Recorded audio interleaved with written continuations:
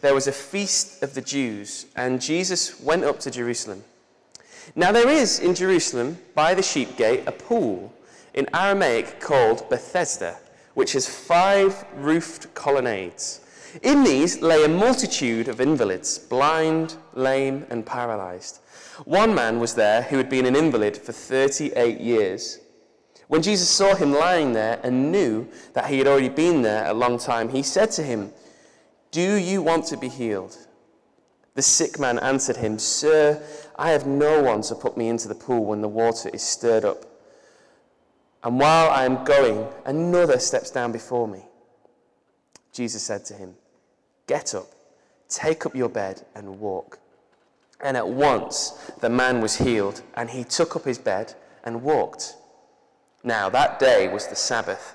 So the Jews said to the man who had been healed, "It is the Sabbath, and it is not lawful for you to take up your bed." But he answered them, "The man who healed me, that man said to me, 'Take up your bed and walk.'" They asked him, "Who is the man that said to you, 'Take up your bed and walk'?"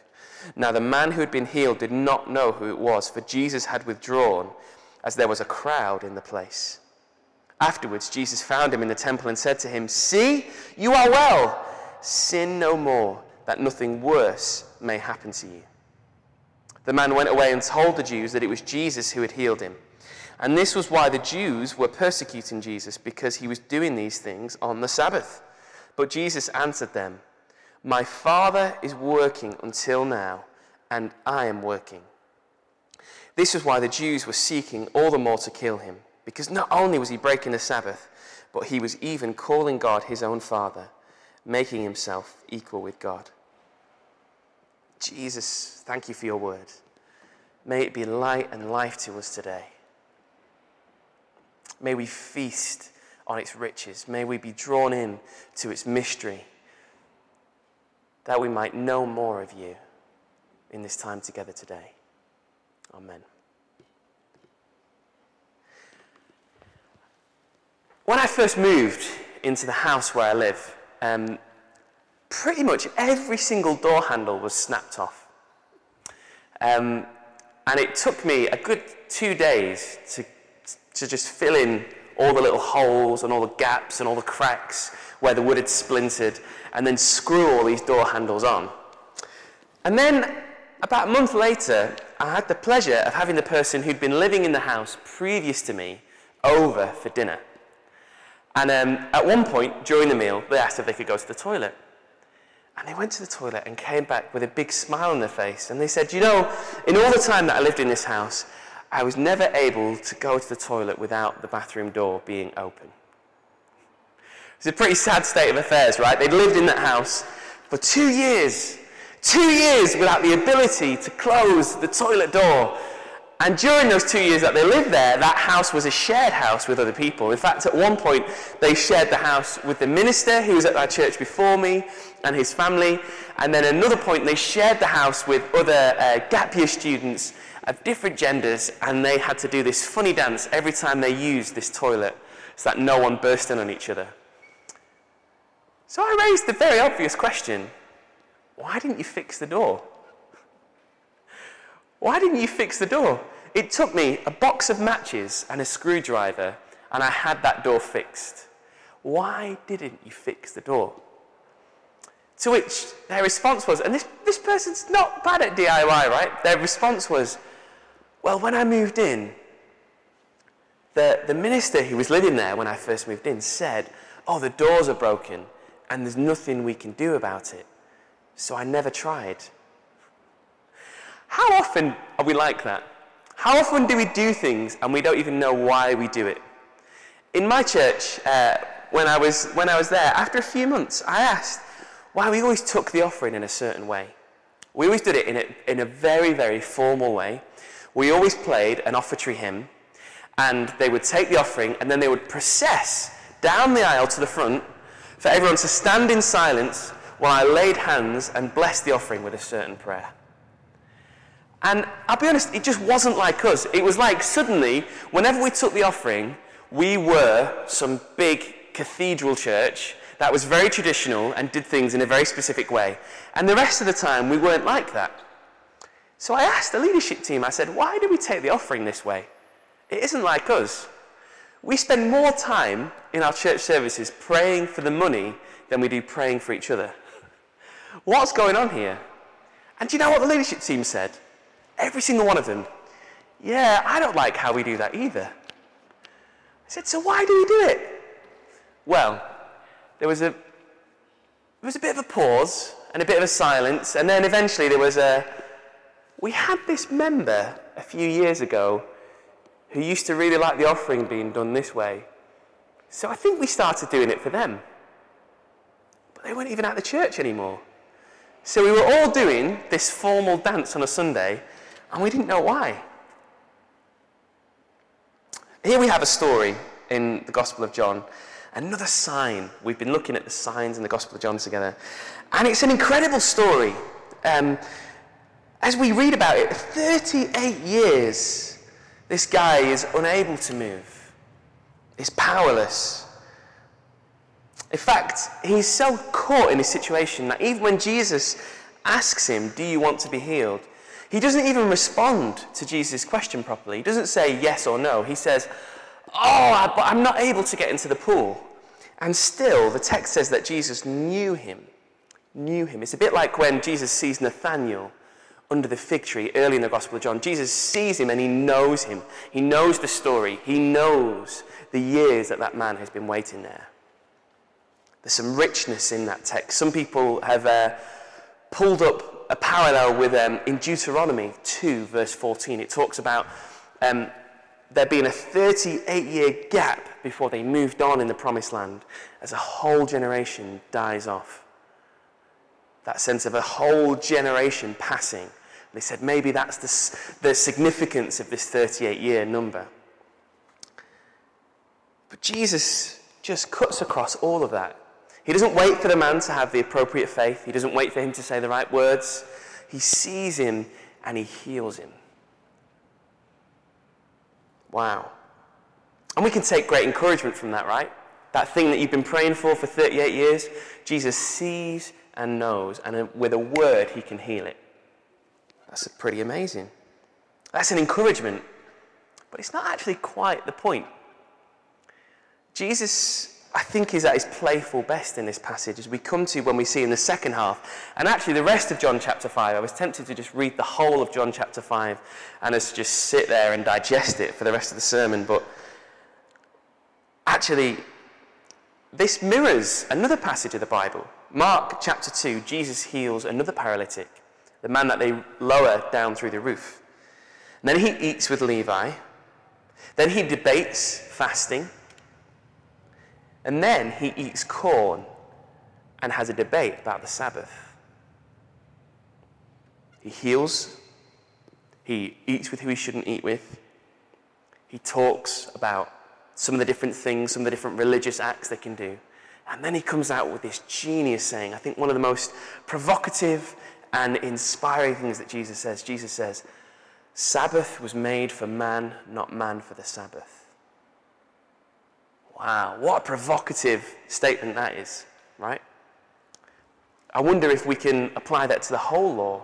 The law was made for man, not man for the law. Or as Paul puts it in Romans, that actually the law was our guardian to help us, to look after us. But it was never meant to be our parent. That was always supposed to be Father God. Sabbath controversies happen throughout the Gospels. They happen a lot more in the Synoptics than they do in the Gospel of John. In fact, this whole chapter 5, is kind of all of the different stories about the Sabbath, all the different conflicts about the Sabbath we see in the Synoptics rolled into one, and Jesus has this incredible debate with the Pharisees. It kind of peaks with a verse just a little bit later where Jesus says, you search the scriptures because you think that in them you have the power of eternal life, but you refuse to come to me who they talk about.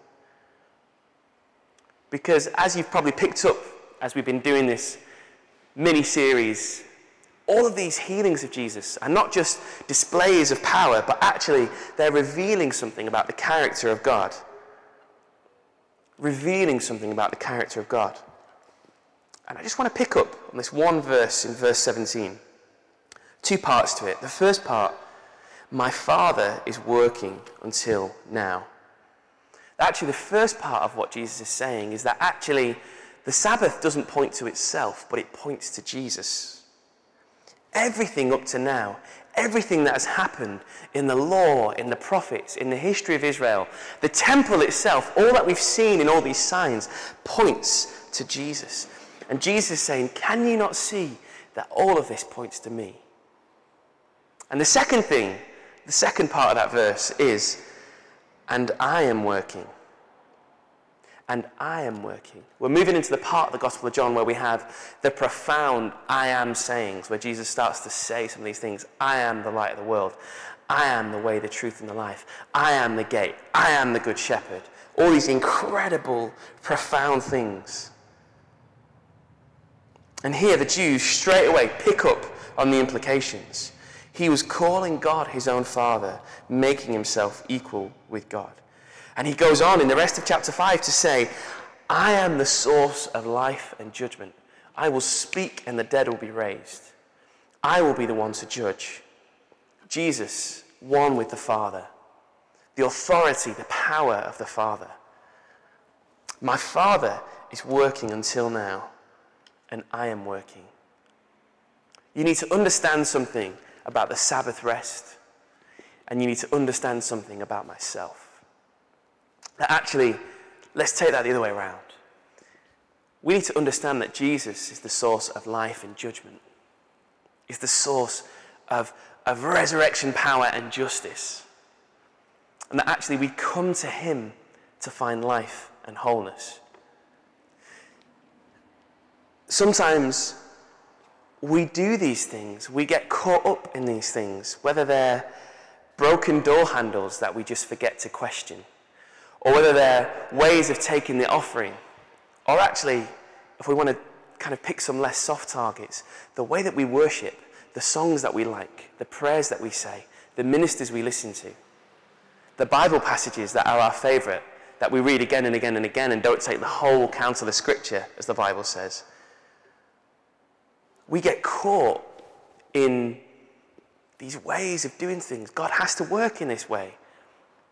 I'm expecting my miracle. I'm expecting my breakthrough. I'm expecting this to happen because this is what I've been told has happened. This is what I have prayed to happen. This is what I believe is going to happen. And actually, sometimes Jesus cuts across that and says, actually, you're searching the Word of God itself without coming to me, the living Word. Actually, we find fullness of life in the Scriptures when we find the one in whom they point to. Actually, we come to Jesus and have life. And that life works still on the Sabbath. The creative power, the work of God, creates everything that we see. Matter, time, life itself.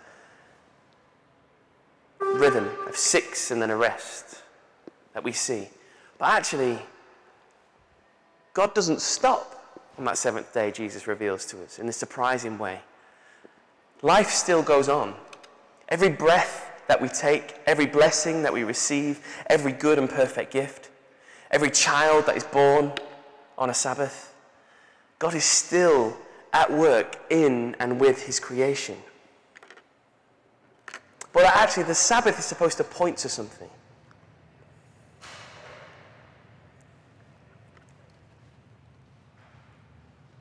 I really feel that what God wants to say today is that the Sabbath points directly to Jesus. There's that beautiful passage in Hebrews where it talks about the Sabbath rest of the people of God.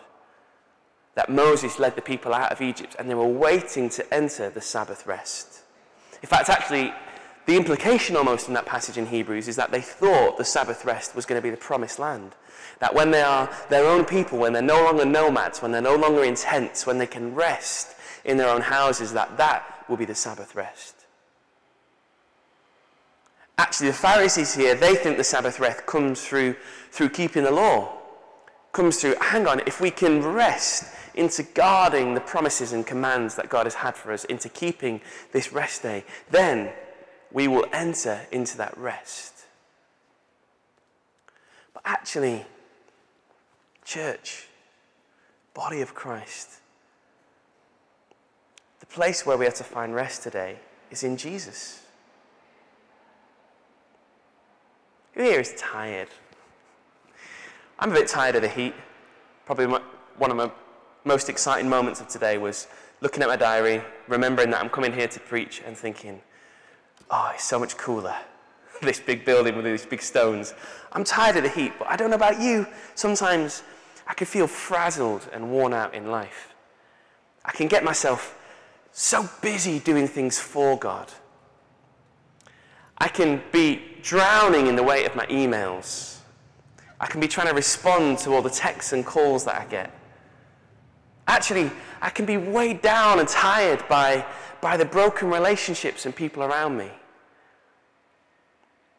I've been really tired this week. Someone that I've been discipling and pouring so much of my life into has got himself in major, major trouble with the police. In the space of 2 weeks, they've managed to turn their life around and do some things that are probably going to affect the rest of their life. And I feel tired. But actually, in amongst all that challenge, in amongst all that frustration, there is a rest in Jesus. There is a rest in actually trusting that this season is just a season. There is a rest in knowing that actually all the works and things that I do are just works of the Father, are just part of what He wants to do. That actually the pressure isn't on me to perform, to earn anything, to earn His love, to try and force the kingdom of God on the world. Actually, I'm about my Father's business. I'm just an apprentice. He's the one in charge of the workshop. Actually, what we learn in the Sabbath, the real principle in the Sabbath is actually we don't need to just keep pushing day after day after day. We don't have to work 7 days a week to try and change things, to try and make things right. Actually, God is the one who sustains. God is the one who provides. How much do we need to know that in this world that we're in with 24-hour shopping, where actually Sundays is just as much a work and shopping and busyness day as any other day? Actually, we don't need to constantly push day after day after day. We can rest in God. We can rest in what He has called us to do, who He has called us to be.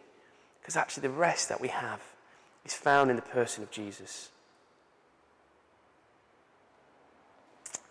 I wanted to start with that new song, Come to the Altar, today, because I wanted us to think about all that we might have come with today. All the ways that we might have come today, burdened, weary, tired, broken. And actually, to just lay all that down and enter into the true Sabbath rest, which is Jesus Himself. So I just want us to do that today. The way I'm going to do that is we're going to spend some time praying, and we're just going to invite God's Spirit into our hearts. We're going to invite God's peace into our hearts.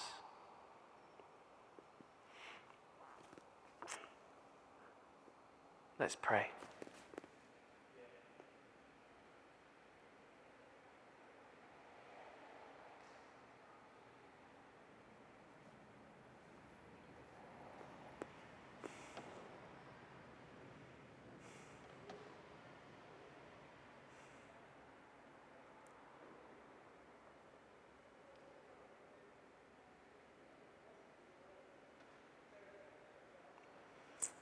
God, we can push, we can strive, we can work, we can earn,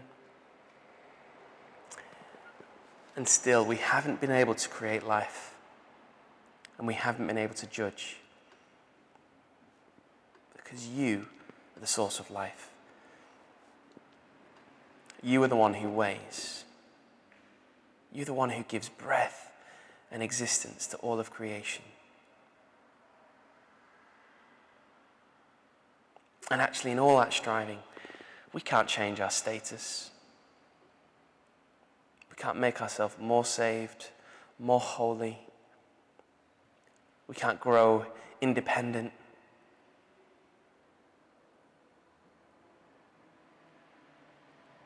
So God, help us to enter into the true Sabbath rest of dwelling, being surrounded by, being defined by, being caught up within your Son, Jesus. God, I ask that you would fill each of us today with your Spirit, that we would know your peace.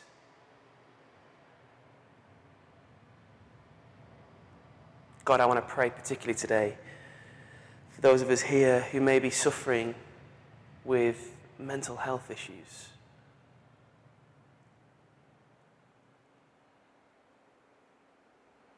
Maybe actually 38 years is a significant number for someone in this room.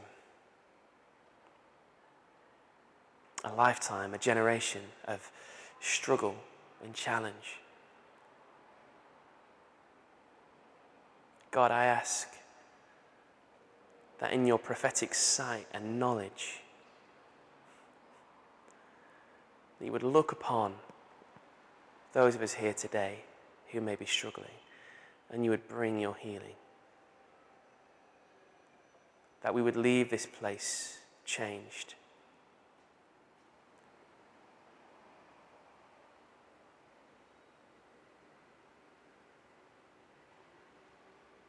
Fill our hearts with your peace, we pray. Amen.